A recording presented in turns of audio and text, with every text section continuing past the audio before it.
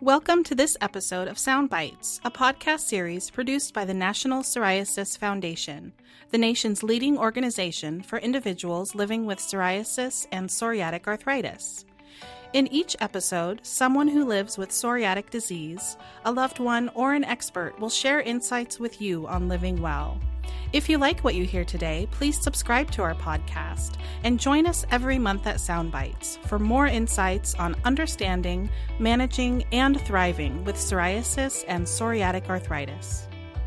My name is Corinne Pettit, and I'm here today with Dr. Grace Kimmel, who completed a fellowship in dermapharmacology at Mount Sinai and is now a resident with the Department of Dermatology at Icahn School of Medicine at Mount Sinai. Dr. Kimmel will talk about biosimilars and their efficacy in the treatment of psoriasis. Dr. Kimmel published an article about biosimilars in the April 2019 issue of the Journal of Psoriasis and Psoriatic Arthritis, a journal for medical professionals published by the National Psoriasis Foundation. Well, welcome, Dr. Kimmel. Thank you so much for agreeing to be on Sound Bites today. So over the last few years, we've heard a lot about biosimilars, and recently we've learned that there are 13 or more in the development pipeline. Since some of our listeners may not be aware of what biosimilars are, let's first start with what a biosimilar is and what's the primary difference between a biosimilar and a biologic. Sure. Thank you for having me. To start, biologic medications are those derived from living cells and target specific parts of the immune system. By definition, a biosimilar is highly similar to an approved biologic product and should not have significant differences in purity, efficacy, or safety parameters. They have the same mechanism of action as their reference biologic medication and are given in the same form and dosage.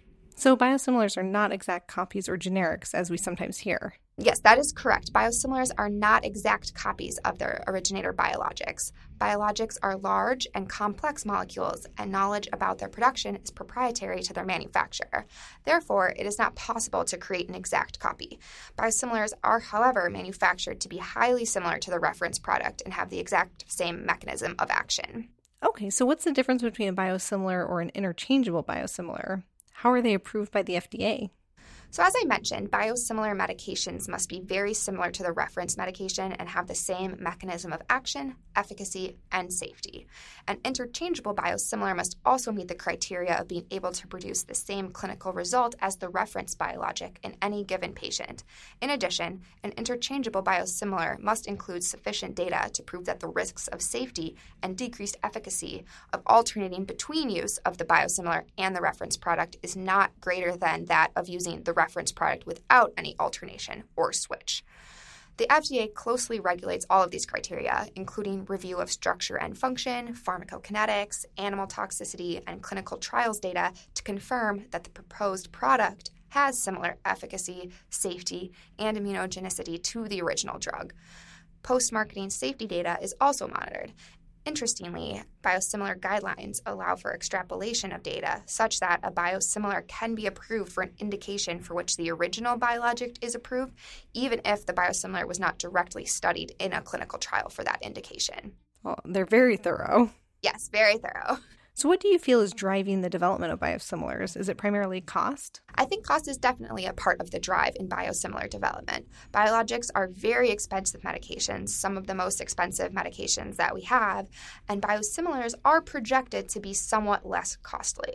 Hopefully, this may increase access to care for patients with psoriasis and psoriatic arthritis. However, it does remain unclear if the cost savings will be passed along to patients at this point in time. I know that's something our listeners are definitely very interested in. Yes, of course. So how many biosimilars are currently approved for psoriasis? And perhaps the bigger question is, how many are currently available for use by patients? In the United States, there are biosimilars to adalimumab, etanercept, and infliximab approved for psoriasis and psoriatic arthritis. However, availability for use in the U.S. has thus far been limited by patent disputes with the original manufacturers of the biologics. So in my understanding, currently only biosimilar infliximab is actually available for patient use. In addition, the manufacturers of the original biologic can provide discounts to insurance companies and pharmacy benefit managers, so despite biosimilars being somewhat less costly, they may not end up being the preferred medication by a patient's insurance plan for these reasons. So how efficacious and safe are biosimilars? Does the clinical trial data show any difference between biosimilars and biologics? So biosimilars are required to have very similar efficacy and safety data as compared to the originator biologic. The clinical trials data for the approved biosimilars show this in great detail, with similar reductions in disease severity and safety profiles between the biosimilars and their originator biologics. For example, in psoriasis, the trials with the approved biosimilar for adalimumab show very similar decreases in psoriasis severity scores, as well as safety and immunogenicity profiles. And are there any adverse effects from using a biosimilar? And are those effects similar to a biologic? By definition, the biosimilars must have similar safety data to the originator biologic, so that the adverse side effect profile is similar to that of biologics, and we expect that the safety profiles would be the same as what you would expect from the original medication. What is the SO biosimilars and or Derm Bio registry, and how important is that data for these registries?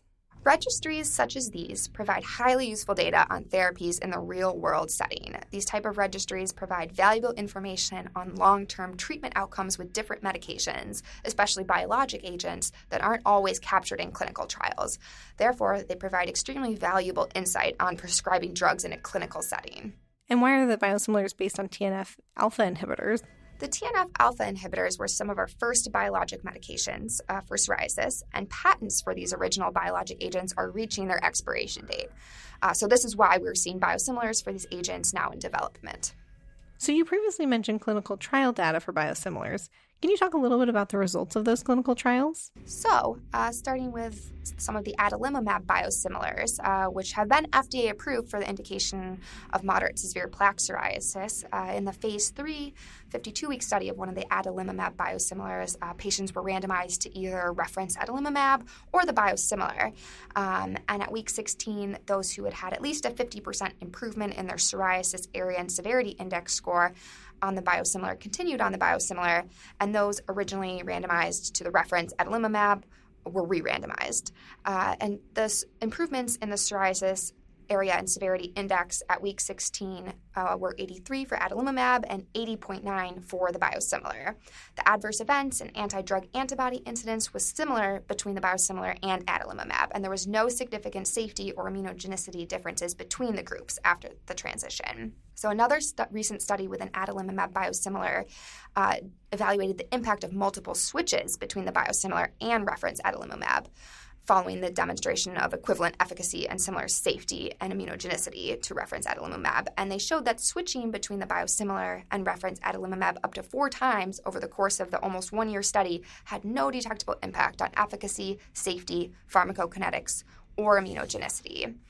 We also have clinical trials data for the etanercept biosimilars, which was also FDA approved for moderate to severe plaque psoriasis.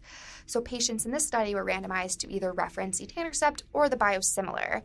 And patients, again, with over 50% improvement in their psoriasis area and severity index at week 12 were re-randomized to continue their same treatment or to undergo a series of 3 treatment switches between the biosimilar and etanercept. And then patients were continued on treatment up until week 52. So the week 12 scores, looking at the psoriasis area and severity index, improvement of 75% was reached in about 73% of patients on biosimilar and about 76% of patients on etanercept. And from the beginning of the study to the end of the 1 year, the mean scores and percentage change in psoriasis area and severity index were comparable between the 2 agents, as were the incidences of adverse events and immunogenicity. So switching between the 2 treatments did not affect efficacy or safety.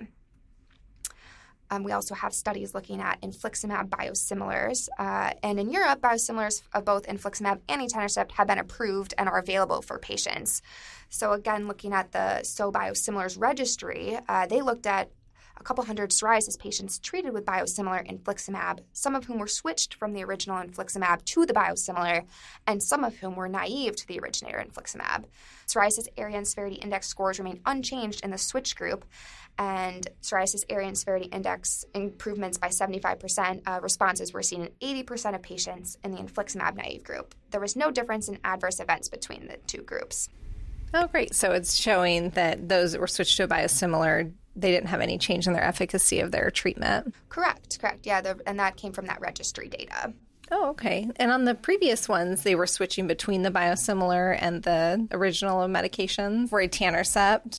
Yes. So some patients went through a series of treatment switches between the biosimilar and the original etanercept. Oh, that's great news. I know some of our listeners have commented how if they stop a medication then go back on it, it can lose efficacy. So right, and that's definitely a concern in the area of biosimilars where, we're not sure if patients will have to switch between the original and the biosimilar once they're available for use here in the United States. But I think that that's a reassuring fact that we have now in the literature. Yeah, and I think it's reassuring for patients, too, to know that other countries have gone through this as well. Exactly, yes. So looking forward, what would you say is the future of biosimilars? I think we are going to see continued development of biosimilars, and pending the current patent disputes, more may soon become available for patients here in the U.S.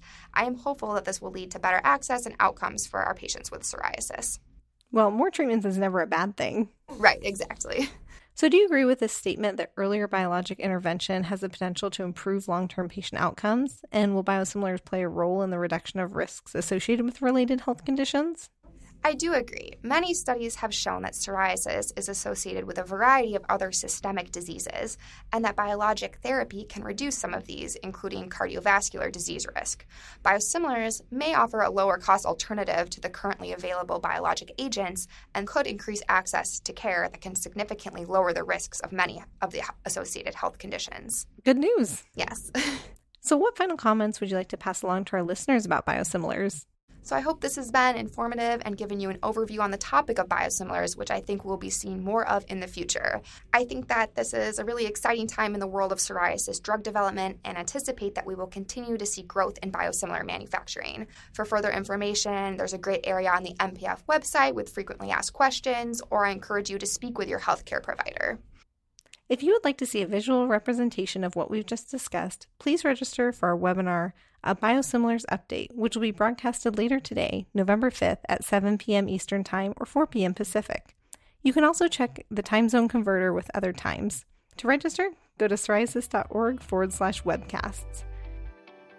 We hope you enjoyed this episode of Sound Bites for people with psoriasis and psoriatic arthritis. If you or someone you love has ever struggled with psoriatic disease, our hope is that through this series, you'll gain information to help you lead a healthier life and inspire you to look to the future. Please join us in a couple weeks for another inspiring podcast. You can find this or all future episodes of Sound Bites on Apple Podcasts, Spotify, Google Play, and the National Psoriasis Foundation webpage. To learn more about this topic or others, please visit psoriasis.org or contact us with your questions or comments by email at podcast@psoriasis.org.